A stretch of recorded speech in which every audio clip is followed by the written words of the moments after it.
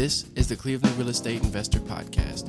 On this episode, Mike Ferrante joins us to catch up on the status of the real estate market in Cleveland, the dangers of opening schools and making the COVID-19 virus political, and more. Okay, let's take a break and talk very briefly about one of our sponsors, Team Mike with Century 21 Realty. I've worked with Mike Ferrante for over 10 years. He's smart and his team is energetic. Mike doesn't show a house, he sells a house with proactive 21st century marketing, such as 3D showings, which during this pandemic is becoming a real game changer in the real estate industry. So if you want to sell your house fast and at the right price, call Team Mike at Century 21 Realty. Okay, back to our show. All right, hi everybody. We're starting into August. Seems like a lifetime ago that pre-virus. So, and with us our favorite realtor and superstar in the real estate market in Cleveland, Mike Ferrante. Hi, Mike. How you doing? I'm doing fantastic. Thanks for having me again. All right. So it's August. I think the last time we talked about the real estate market on our last podcast, probably about 8 weeks ago, June, and everybody was assuming that we'd get into a lull before a potential second surge, but that is not the way it's going. People start realizing that's probably we're in for a long haul for the rest of the year. So, given that, record low interest rates. So, give me the status of or the temperature of the real estate market in Cleveland, Mike. Well, it is still en fuego. Especially if you're a seller, the expectation that some people had for the market dipping just hasn't happened. And that's kind of what I thought. I thought it would stay strong, and it has, largely driven by buyer demand, shortage of inventory, and historic low interest rates. When you mesh all that together, even with COVID going on, you've got a crazy market where sellers are in charge, multiple offers, homes selling in a day, a week, and it's more of the same. Plus, I think with the stock market being in transition and low interest rates, there are a lot more investors are flying around looking for deals, right? Yeah. We talk about investors a lot on your podcast here, and those folks are still coming in droves. And it's, I think, partially what you said. Where else can they put their money and make this kind of return?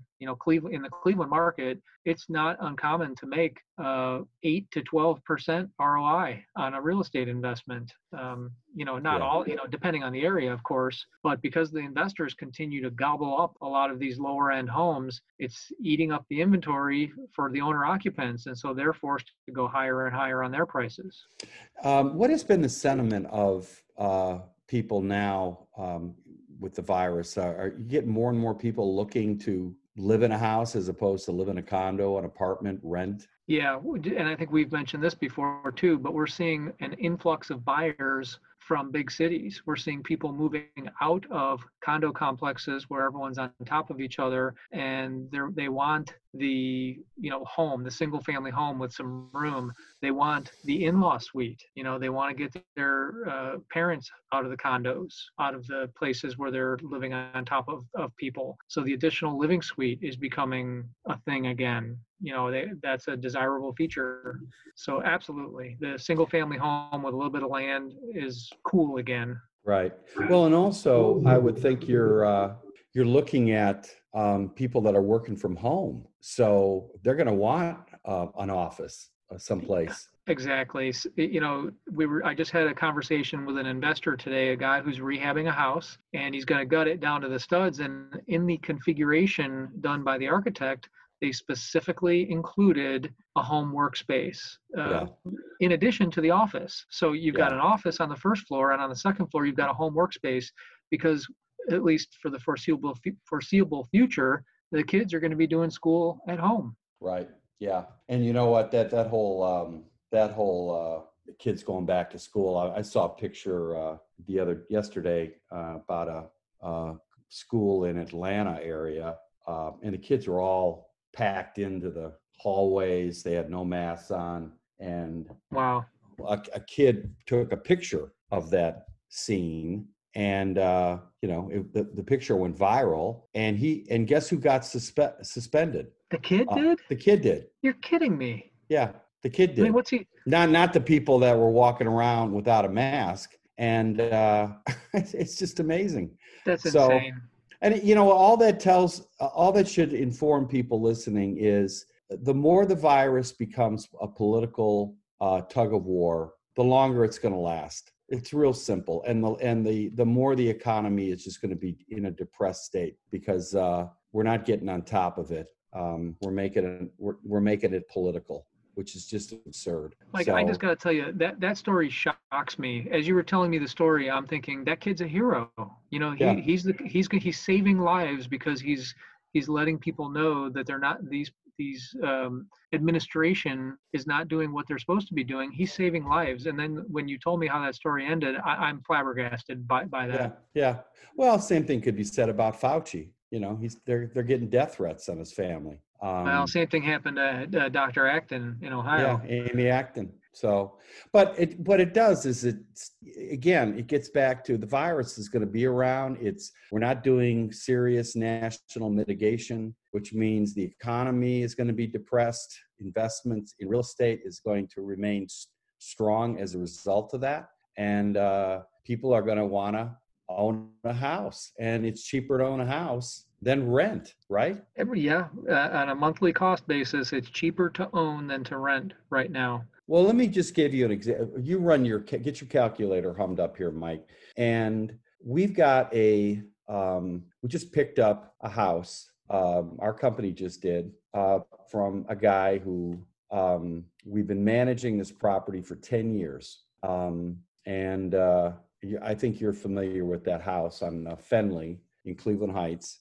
You sold a property, a couple of houses up that just lasted one day. Well, here's a guy who got underwater in 2009. He bought the house in 2006, was married, went through a divorce, got relocated, couldn't afford to write a check to make up the difference of what he owed. And now fast forward 11, 12 years later, after going through rental and getting about $1,100 to $1,200 a month, which was barely making his mortgage and tax payment. And then on top of that, the guy had to continually write checks for maintenance, new sewer line, new roof. I mean, it was to him, he couldn't wait to get out of this house. And for investors out there, that is who you're looking to buy from. You're looking to go in and buy a house that is owned by somebody who's been forced to rent. And maybe you can pick it up. You can make them an offer for what they owe now, and they would jump at it just to get out. And that's exactly what this guy did. He could not wait to get rid of this house. It was a ball and chain around him. It was a metaphor for his failed marriage. I had a name for those people, Mike. I called them reluctant landlords. They couldn't sell, so they had to rent. Reluctant landlords were everywhere. And then you had the other type of landlords, which is called the walkaway landlords, where they stopped paying on their mortgage. And they just kept collecting money, and they didn't pay the property taxes. They just let it fail. And meanwhile, they're just collecting rents from some unsuspected tenant. And then all of a sudden the bottom falls out, goes through foreclosure, and there's that poor tenant in there who didn't know what hit him. Yeah. That's another phenomenon of the post crash in 2008. But okay, you've got your calculator humming. Now our current tenant is paying $1,275. Now the house, if we sell it to the tenant for $125,000. What would be their monthly payment on a 30-year loan? How much would they have to put down, and what would be their ballpark monthly payment? So let's say they're doing FHA, 3.5% down. I'm using 3% as the interest rate, which I just heard someone today getting a 2.65. So 3%, that's if it goes up a little bit. Mortgage amount, let's just call it $118,000. Principal and interest, $497. Wow. So you add on taxes and insurance to that, so let's say, taxes are probably $350. Insurance is probably, $75 a month. So that's that's under $900 for a mortgage payment with taxes, interest, principal and interest. Okay. And 3% of 125,000 is how much? Oh, I did 7,000. The actual amount is, actually the mortgage amount would be a tad higher. 4375 is that down payment. So FHA, Wow. 4375 down, and let's say they had to borrow 120. Yeah. So the payment goes up to 506. But so you're still under $900 to own that Wow. house. Yeah. So they're paying 370. They could pay. Yeah. So their rent payment will go down. Now you still have to allocate for repairs. Well, yeah, that's the key. When you're the homeowner, those risks fall on you. Right. The furnace goes out, the roof leaks. Right. You're not calling a landlord anymore, but now it's yours. Right. And there was a study done about the correlation between home ownership and wealth. And it's not just about the equity that you develop in your house, but it's also the mindset. When you Yeah. own your home, people have a different mindset, and so that's what they believe the correlation is, or why there's a correlation between home ownership and wealth. Yeah, and that wealth's going to happen as long as it's grounded in basic economics and reality, as opposed to the bubble we saw in 06, 07 that led up to the crash. Well, like you said, you talked about people using their homes as ATM machines. Yeah. If you're an irresponsible homeowner who just keeps refinancing and taking cash out, removing your equity, well, that's not how you build wealth either. Right. And I think one thing that's going to help the housing market is going to be the fact that people are not using their homes as ATMs to finance colleges, finance some trip to Vegas, finance this, finance that. People are not spending money. They're saving money. They're socking it away. They're paying off their credit cards. I mean, I've read story after story in the last month as economists are just looking at awe of the fact that people are not using their credit cards to survive. They're actually paying down their credit cards. I mean, those people that are still working. Now, I'll be interested to see how it plays out in the next couple of weeks with the next round of stimulus, to keep the economy going. But for now, this has been a major wake-up call. I think it's going to impact higher education in the college market, especially. College and travel and leisure are never going to be the same after this, because people are going to really ask themselves, wow, I just spent a year off and I don't have $50,000 in debt. Yeah. Okay. And I'm I'm doing fine. And they're going to question whether online learning, whether they can get the same thing as online learning as opposed to sending their kids to some high price university where all the kid does is party. Right. Yeah. That's really. A great point. So there's a lot of subtle, not so subtle changes that are coming. But you still have to make the right buy in the right area. What do you see or sense is ascending neighborhoods in Cleveland, Mike, where an investor might want to buy or a first homeowner might want to buy? Well, I'm still a fan of all the inner ring suburbs. That's everything from Lakewood, although you're starting to get priced out of Lakewood, to Parma on the west side, and then east side, all those inner ring suburbs from Garfield, Maple, Bedford, Lyndhurst, Cleveland Heights, South Euclid. I love all those inner ring suburbs because they did take quite a hit during the recession, but I knew they would bounce back. Everyone figured that they would. And I think that's where the value is for investors still. As you start getting out in the suburbs further, it's harder to make the numbers make sense, both for a buy and hold. Your rental numbers Right. just don't warrant the higher prices. And it's harder to find flips nowadays too. So if you've got anybody listening who's a fix and flip type investor, you can still find them, but they're getting harder and harder to locate these great deals that have the margin to do a flip. Well, and also getting back to the whole college aspect, you're getting the whole change in how colleges are teaching them. We just got a request from four people who are going to Case. Two of them are interns, two are in grad school, and Case isn't doing student housing. They got to find a place. So all of a sudden, you've got, Notre Dame College, you've got John Carroll University, you got Case, you got Cleveland State. those, especially with Case, where people were living on campus, now they're looking for places to live off campus. So, you get an area, my favorite area that I've been banging the drum on is Forest Hill. Brooke just bought that house on Wyatt, that Rockefeller mansion. I mean, he went from that small house on Kingston to a mansion. Have you seen the inside of the Wyatt house? No, I've not seen the inside yet, but I know the neighborhood. And when you say mansion, there's a reason they call them Rockefeller mansions. Yeah, I mean, he's going to a 4-bedroom, 3.5 bath with a den, center hall. I mean, it's just night and day. Drive-in, underground garage. So yeah, he's just kicking himself. And I think you start publicizing. I mean, Forest Hill could be the next Ohio City, the next Tremont. And then you got to wonder what's going to happen with Ohio City and living downtown with the virus. What's your thoughts on that?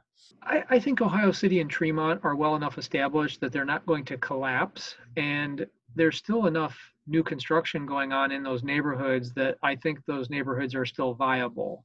I was just looking at sales today. I've got another investor who bought a house that he's going to renovate to, like new construction levels. And can you believe new construction in that Ohio City Tremont area is up to about $220 to $230 a square foot, which for those of you who don't know what the Cleveland market bears, like that's the same kind of numbers we're seeing in the high-end suburbs like Pepper Pike and Orange and Beechwood.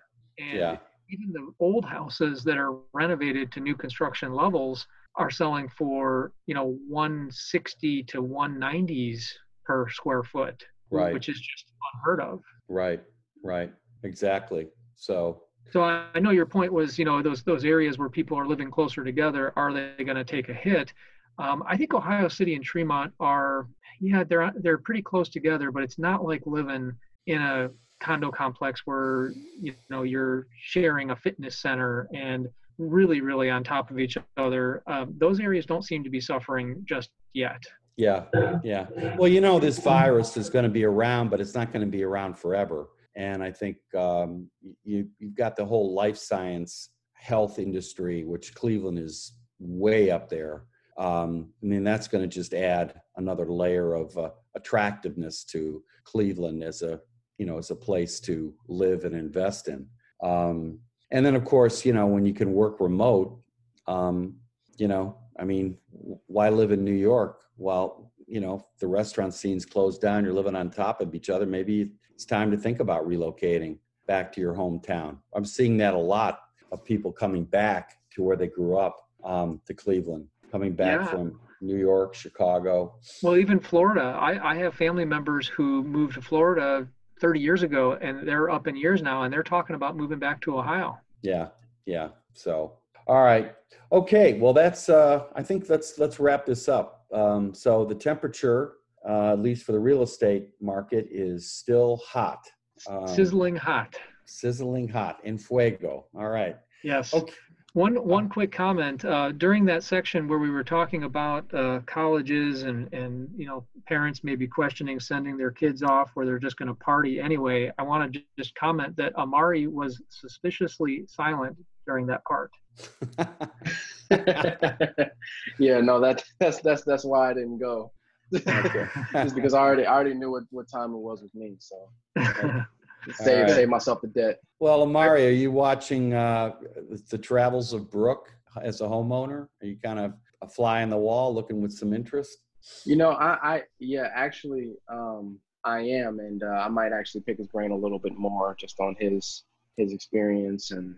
Yeah, just talk to him a little bit more about that. It's a little inspiring. Yeah. Yeah. When you think about what you're paying now in rent versus what you would pay to own, right now it's pretty comparable for your own house. So, right. Yeah.